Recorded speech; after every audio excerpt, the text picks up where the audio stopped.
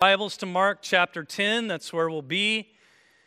There is a lot here, and so I have a lot to say, but I know I only have a certain amount of time to say it in. So we are just going to jump right into our context this morning, starting there in verse 17. Mark 10, verse 17. As we read there, starting in verse 17, Jesus is now heading out on his journey, and he's heading to Jerusalem.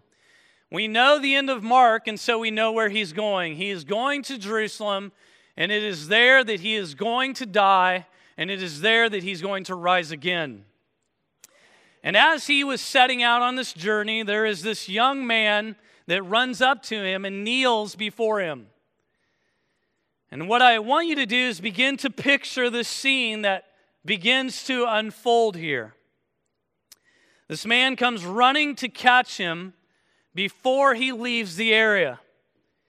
And we know this man is the rich young ruler. He was successful. He was financially prosperous. He was a ruler of some kind. And he was also young, according to Mark and the other gospel accounts. And not only that, but we know him to be moral, right? He was moral. He speaks of keeping the commandments.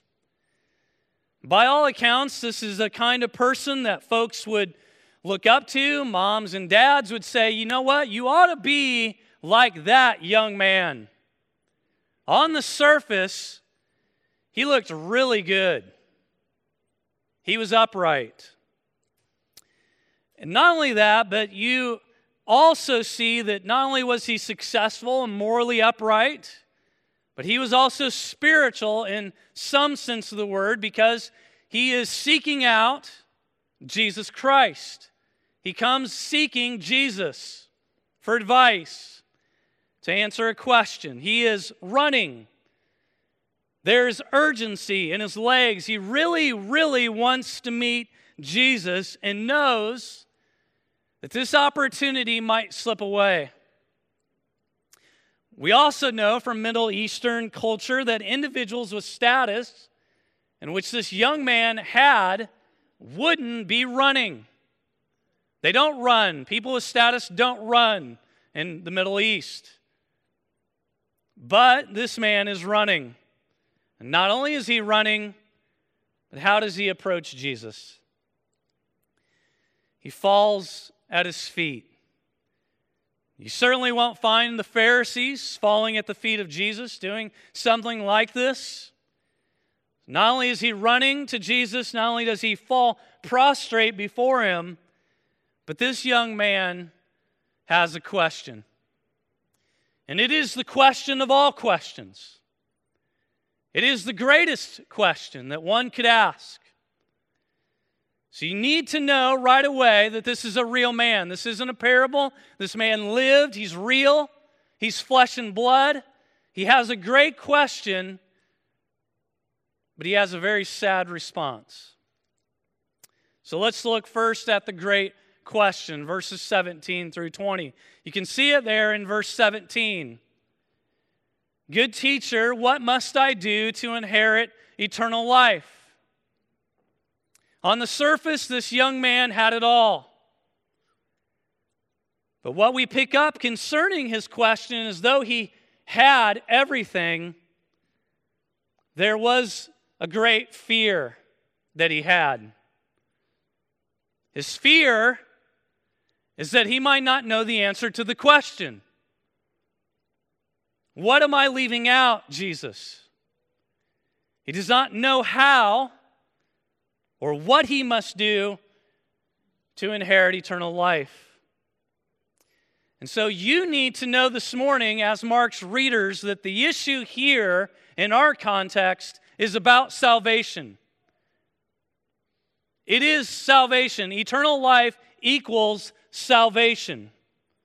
What must I do to attain salvation? And notice, Jesus, as only Jesus will do, stops him, what? Just dead in his tracks. right? Notice at the outset of the conversation, Jesus does not ask him to recite a prayer or make a decision, at least yet. Because as we read this, you're like, everything is setting up perfectly. Like Billy Graham is like, this is like, he's got him right where he wants him. But one word turns everything on its head. That word, good. See it there? Good, teacher. Good. This young man uses the word very loosely.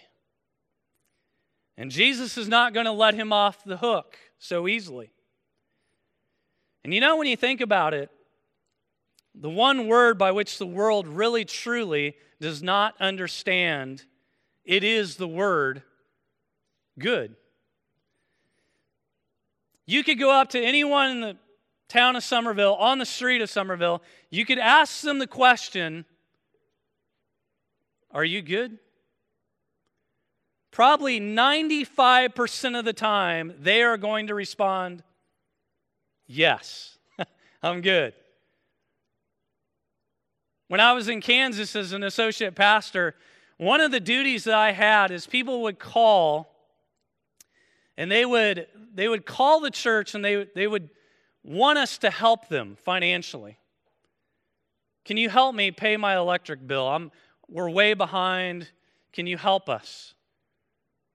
And our response was always, I would love to help you.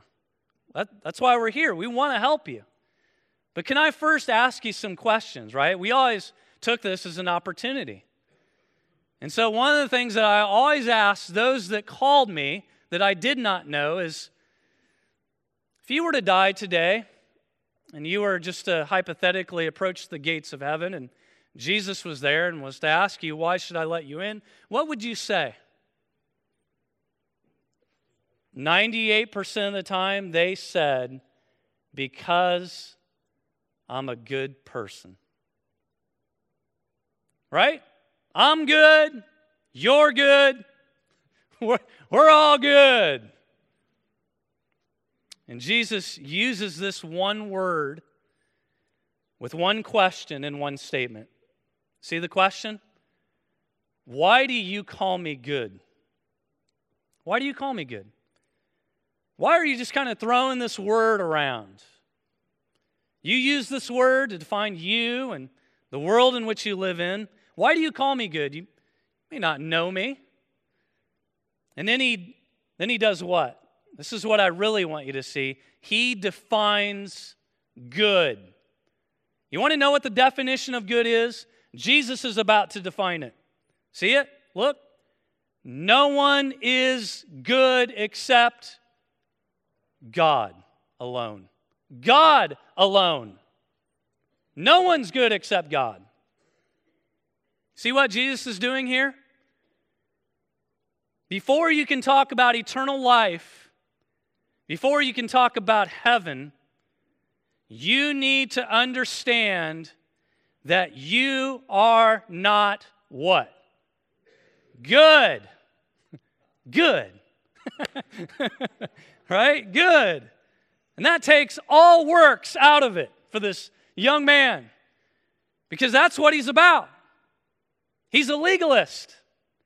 He's just checking the boxes. I go to church. I don't steal. I treat my mom and dad, right? That's exactly what plays out. So Jesus just keeps playing this game with him. He keeps playing into the man's heart need of thinking that he's good. You know the commandments. Don't murder. Don't commit adultery. Don't steal. Don't lie. Don't defraud. Honor your mom and dad. And his response as a good legalist is what? I am squeaky good. I've kept all of them from my youth. But Jesus, instead of just pressing, right? Instead of pressing here on his issues of sin, in which he's probably broken all of them at one point in his life, is about to get to the real heart of the issue. The one God in his life that he could not dismantle. Which brings us to the sad response. Look at verse 21. Good, great question, sad response. Notice what he does, Jesus does in verse 21. Looking at him, I would circle this next word, loved him.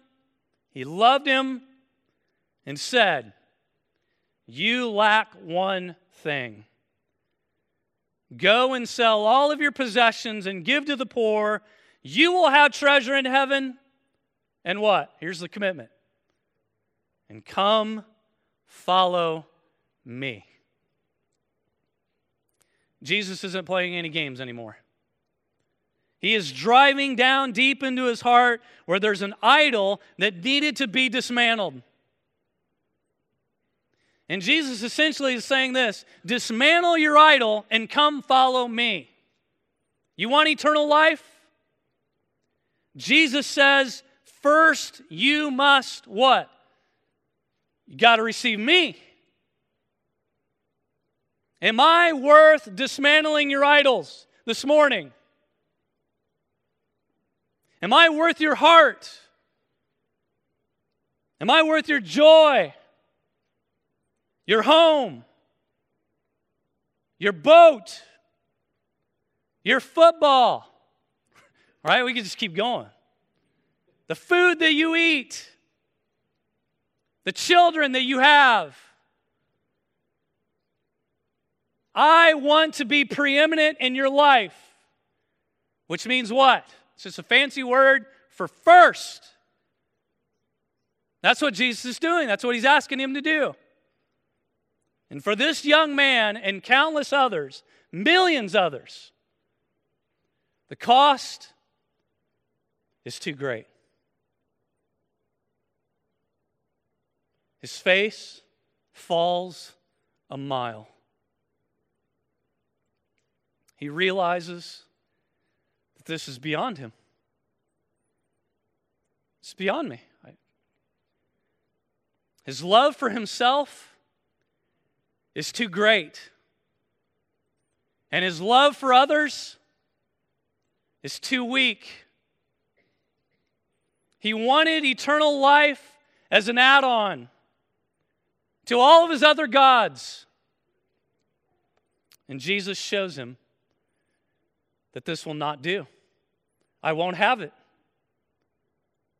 Because the rest of the New Testament makes it very clear. You cannot serve what? You can't serve two masters. You will either serve one and dismantle the other, or vice versa.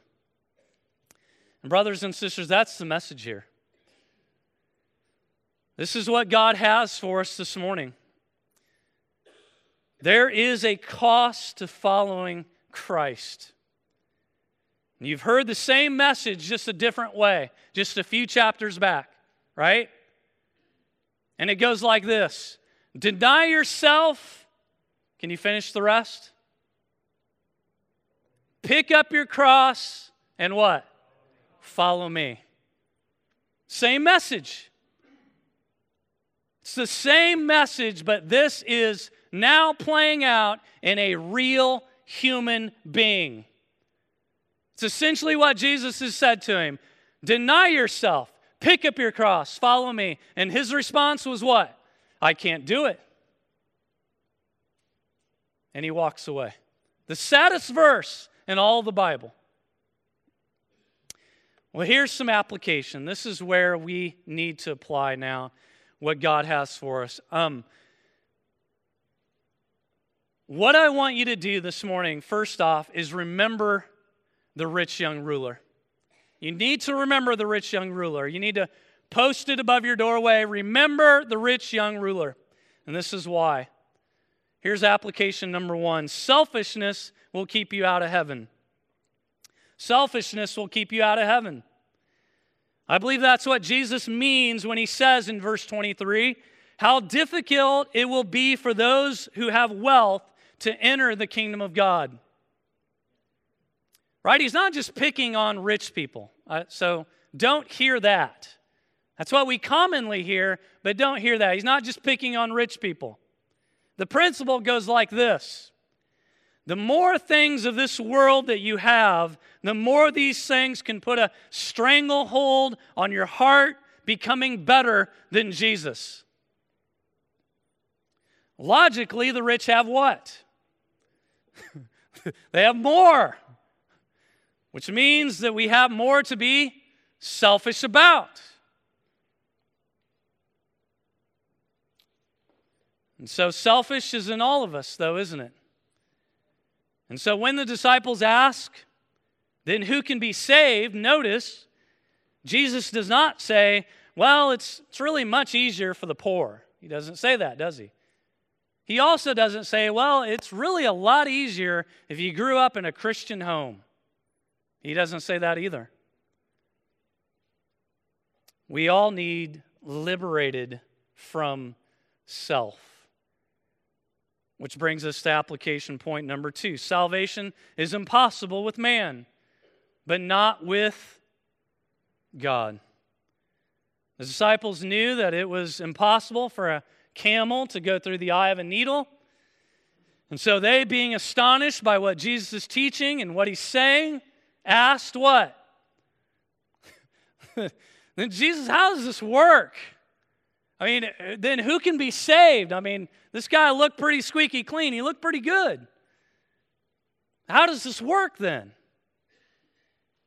And Jesus' response? It's priceless, and it should be the anthem of our parish here. For all things are possible with God. You know, when it comes to results, when it comes to the things that we wish to see, we know that it all comes from God. Which is why we have a prayer team that meets right over there. Right? They're not over there rolling dice or, lots, casting lots or, rubbing rabbit's feet or, right? They're praying to God because they believe that God can work impossibilities. So whether it comes to marriages in this room or families that are having difficulties in this room or a loved one that needs to come to Christ, or lawsuits, or direction, or wisdom, or guidance, we say together, nothing is impossible for you, God. Amen? Lastly, and this is important as well, following Christ means thinking differently about our money and possessions. You need to know what the rich young ruler didn't know. And it's this: all your money and possessions belong to God. You need to know that this morning. And the way that you think about your possessions and the way that you think about the money which you have and what you do with each matters to Christ. Peter said it best right here in this context. Right? What did Peter say?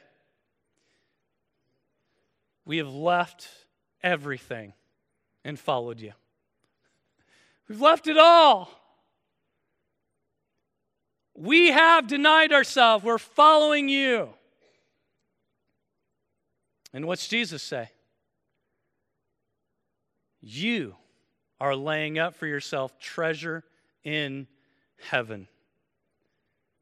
You are about treasuring Christ above all the riches of this world. And when your life in pursuit of Christ have this radical flavor, there is something beautiful that happens when we pass offering plates. It's not something laborious. It should be something that's joyous. And so you need to also know that God doesn't need your money this morning. But he may be asking, just like he asked the rich young ruler, to dismantle an idol in your life. It may be money and possessions, or it may be something far different this morning. Whatever it is, I pray that you would follow Christ and store up for yourself treasure in heaven, where they will what? Not be destroyed.